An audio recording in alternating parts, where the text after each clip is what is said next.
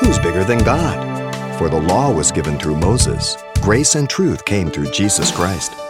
John the Baptist announced there was a new covenant to replace the old. The goal of the law was met with Jesus. Discussing today's simple truth, saved by grace through faith, here's Pastor Xavier Reese. Jesus said, "Do not think that I've come to destroy the law and the prophets. I did not come to destroy, but to fulfill." Matthew 5:17. He was perfect, sinless. He fulfilled it perfectly. The law had no hold on him, had no charges or claim against him. He was sinless. And so Jesus was the goal of the law. Paul said the law was a schoolmaster to lead us to Christ, Galatians 3:4. The word schoolmaster or tutor is a pedagogue. A pedagogue was a person entrusted to a child to take him from the home to the school so he doesn't get in trouble, from school to the home, to protect him. That's what the law was for us, to give us boundaries and to say, I'm going to protect you because you're a troublemaker. Here are the boundaries. Okay? I can't trust you. Driving down the freeway, it says 70. You go 71, 73, 75. You don't go 69, nor I. I deserve a ticket every time I get behind the wheel, even before I get out of the parking lot.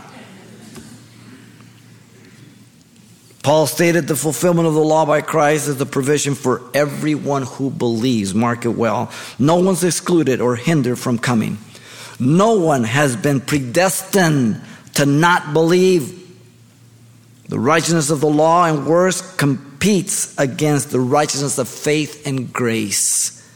The righteousness of faith complies with grace. Oprah Winfrey, on one of her television programs, had an audience and discussing, and she said that Jesus Christ was not the only way and could not be the only way. And then some Christians jumped up and got in her face, thank God. Now, she's the biggest promoter of New Age in emergent church.